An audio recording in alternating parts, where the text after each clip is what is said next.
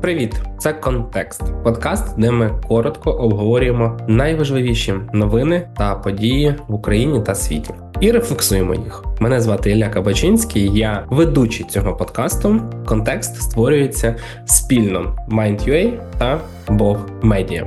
Сьогодні хочу поговорити про те, що голосувати буде половина світу у 2024 році. Чому це важливо? В тому числі для України. У момент запису цього епізоду вибори проходять у Фінляндії. Лідирують кандидати, що готові підтримувати Україну і надалі. Це великий плюс. Та Фінляндія – лише один приклад. У 2024 році вибори пройдуть у 70 країнах світу. У цих країнах проживає 3,7 млрд людей. Масштаби насправді вражають. Кілька прикладів. Вибори у США – найпотужнішій країні світу. Вибори у Індії – країні з найбільшим числом населення. Вибори у ЄС – найбільший торговий блок. Вибори у Індонезії – найбільша країна з мусульманським населенням. У Індонезії живе близько 250-270 мільйонів людей. Вибори у Мексиці – найбільша іспаномовна країна і одночасно найбільший торговий партнер Сполучених Штатів Америки. Вибори на Тайвані – країні, що відчуває собі найбільшу загрозу зі сторони Китаю. Вибори на Тайвані, до речі, закінчилися, і там вже багато хто говорить про те, що обраний президент не дуже подобається китайській стороні. Я б навіть міг сказати, що вибори відбуваються і у Росії, найбільшій країні світу за площею. Але які там вибори, ви й самі розумієте, що звертати на них увагу, там все вже давно відомо, навіть відсоток, з яким Володимир Путін переможе. Коротше кажучи, цьогоріч у нас най і далі додавайте будь-який прикметник – вибори у світі. В Україні, одразу скажемо, вибори не проводяться через війну. Вибори та й вибори, можете сказати ви. В чому така їх особливість? І чому до них прикуто так багато уваги? Причин насправді декілька, і кожна з них по-своєму важлива. Одна з тем, до якої апелюють, напевно, всі найпотужніші та авторитетніші медіа світу – це демократія. А саме, можливий її програш. Всі пишуть про загрозу демократії у різних куточках світу. Візьмемо, до прикладу, Індію. Голосувати може 900 мільйонів людей. Можете собі уявити, це в 2 рази більше, ніж живе ледь не у всій Європі. На 3-й 5-річний термін там буде йти Нарендра Моді. На його партію Бхаратія Джанату зараз припадає понад 55% місць у нижній палаті парламенту. І вона майже, напевно, знову набере більшість. Аналітики побоюються, що нова перемога схильного до авторитаризму Нарендри Моді може призвести до програшу демократії в Індії. Прем'єр-міністр Індії критикують за прагнення до централізації влади і підриву незалежності ЗМІ та судової системи. Також Моді звинувачують у використанні держорганів для арешту політичних суперників і вбивства опонентів, які втекли з Індії. При цьому Індія далеко, скажете ви, але насправді це величезна і дуже потужна держава. Неймовірних розмірів економіка. Країна, що хоче змагатися з Китаєм за лідерство у регіоні. Окрім того, вона має територіальні суперечності з тим же Китаєм, а ще з Пакистаном. І у всіх трьох є ядерна зброя. Не дуже хотілося б, щоб Індія перетворилась на новий Китай і заявила, що готова вирішувати свої проблеми силовим методом. А ще не забуваємо, що Індія продовжує співпрацю з Росією. І якщо збережеться нинішній статус або ж демократія не буде перемагати, є підозра, що ця співпраця буде лише посилюватись, а Україна від цього лише страждає. Чому? Тому що Індії продають нафтопродукти, інші якісь речі, які може запропонувати Росія. І як наслідок Росія на цьому заробляє. А ще поруч Пакистан, який ми вже встигли згадати. Там ситуація не краща. Через внутрішні політичні чвари там годі очікувати чесних та справедливих виборів. Місцеві вже очікують, що після так званого голосування країна порине у переділ влади, мітинги та хаос. А при цьому, якщо ви чули недавно, Іран та Пакистан обстрілювали свої прикордонні території. Сусідні. Іран у Пакистан, а Пакистан у Ірані. Хто його знає, чи через ось цей політичний, нестабільний регіон не перетвориться на місце якоїсь нової війни, чи місці, де будуть поширюватися якісь проксі-сили, якісь сили, які захочуть впливати на те, що відбувається в регіоні. Скажімо так, стануть колискою для нових якихось повстанських рухів. Як наслідок від цього може страждати і світова торгівля, як це вже відбувається з єменськими хуситами. Але Індія та Пакистан далеко, скажете ви. Теж вірно. Тому поговоримо про те, що ближче до нас. Вибори пройдуть у низці європейських країн, починаючи від Португалії і закінчуючи Румунією. Чим це небезпечно для України?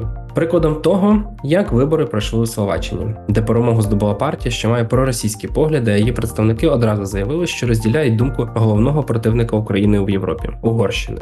За інформацією локальних європейських медіа, вплив радикальних партій, а також популістів з гучними заявами зростає. Через складні останні 2 роки, я нагадаю, після ковіду, десь економіка не виросла, десь економіку перекачали коштами, потім криза з ресурсами, тому що наклалися певні ембарго на газ, нафту від Росії, почалась війна, повномасштабна війна мається на увазі, чимало українських біженців перебралось до країн Європи, одним словом, легко не було.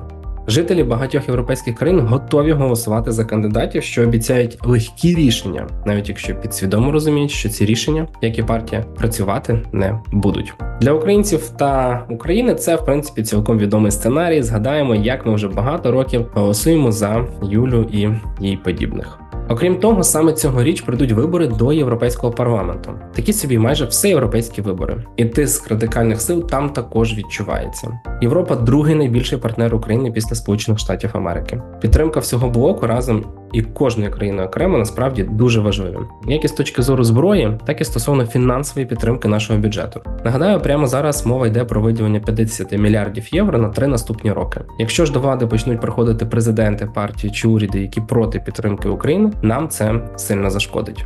Ну і звісно ж, головні вибори цього року для України – американські. Прямо зараз геть незрозуміло, виграє Трамп чи Байден. Їхні рейтинги дуже близько один до одного і постійно з'являється інформація, що той чи інший кандидат таки зможе отримати перемогу. Але чекати ще приблизно 10 місяців, тому загадувати наперед рано. При цьому і Трампа списувати з рахунків також не варто, незважаючи на весь шлейф проблем, що за ним тягнеться.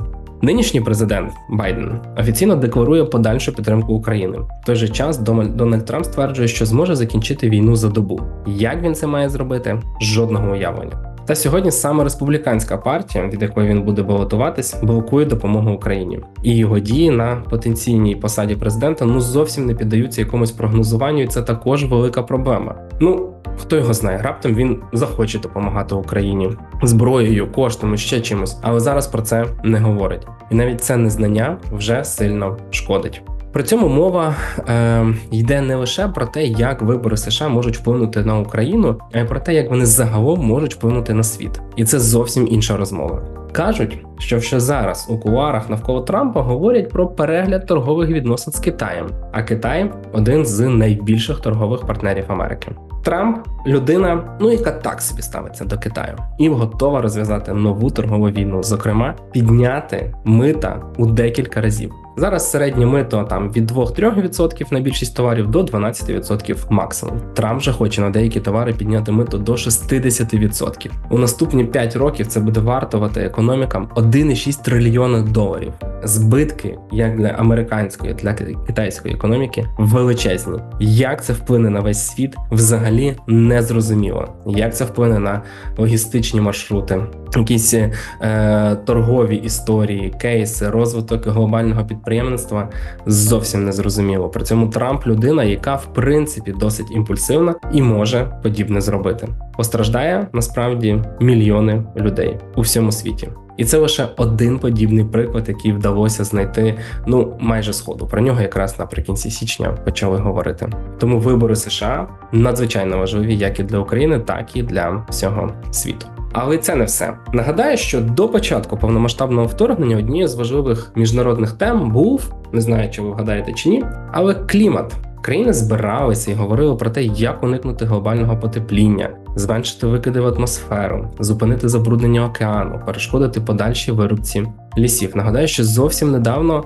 всі розмови були про Амазонку і про те, як вона зменшується у розмірах, залишаючись при цьому дуже важливими легенями планети, які назвали. Насправді, найважливіші легені планети – це світовий океан, але так чи інакше на клімат було дуже багато уваги. Для України це актуальна тема через призму війни, але для багатьох інших країн це їхня щоденна повістка. Настільки важливо, що навіть на The New York Times вийшла велика колонка про це. Чимало кандидатів у своїх програмах звертає увагу на те, що потрібно зменшувати викиди, що потрібно працювати з кліматичним питанням, що це відкладати на потім не можна, тому що це майбутнє наших дітей, там, внуків і так далі, майбутнє нашої планети. І, власне, в цій колонці на The New York Times говориться про те, що глобальне ось це потепління, ця історія з кліматичними змінами є важливою повісткою багатьох кандидатів. Вони про це говорять. Але, на жаль, не всі з цих кандидатів мають доступ до електорату і можуть бути певними, що отримують свої голоси. Тому, насправді, тем, які зачіпають ось ці вибори у 2024 році, дуже багато. І це при тому, що я зовсім навіть не згадав Африку, в якій також у багатьох країнах будуть відбуватися вибори. Підсумовуючи, мені дуже подобаються заголовки багатьох медіа, які вказують, що у 2024 році пройдуть вибори, що матимуть вплив на багато різних аспектів нашого життя. І в цій колонці The New York Times, яку я вже встиг процитувати, вказується те, що людство станом на сьогодні, на зараз, має виконати одну дуже просту задачу – прийти і правильно проголосувати.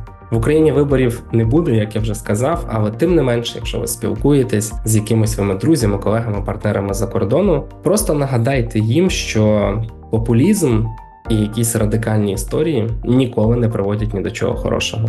Інколи потрібно приймати складні рішення і голосувати за тих, хто їх пропонує. Але в майбутньому це дасть свій результат. Це був «Контекст» – подкаст, де ми двічі на тиждень коротко розповідаємо про важливі події в Україні та світі, а також рефлексуємо їх.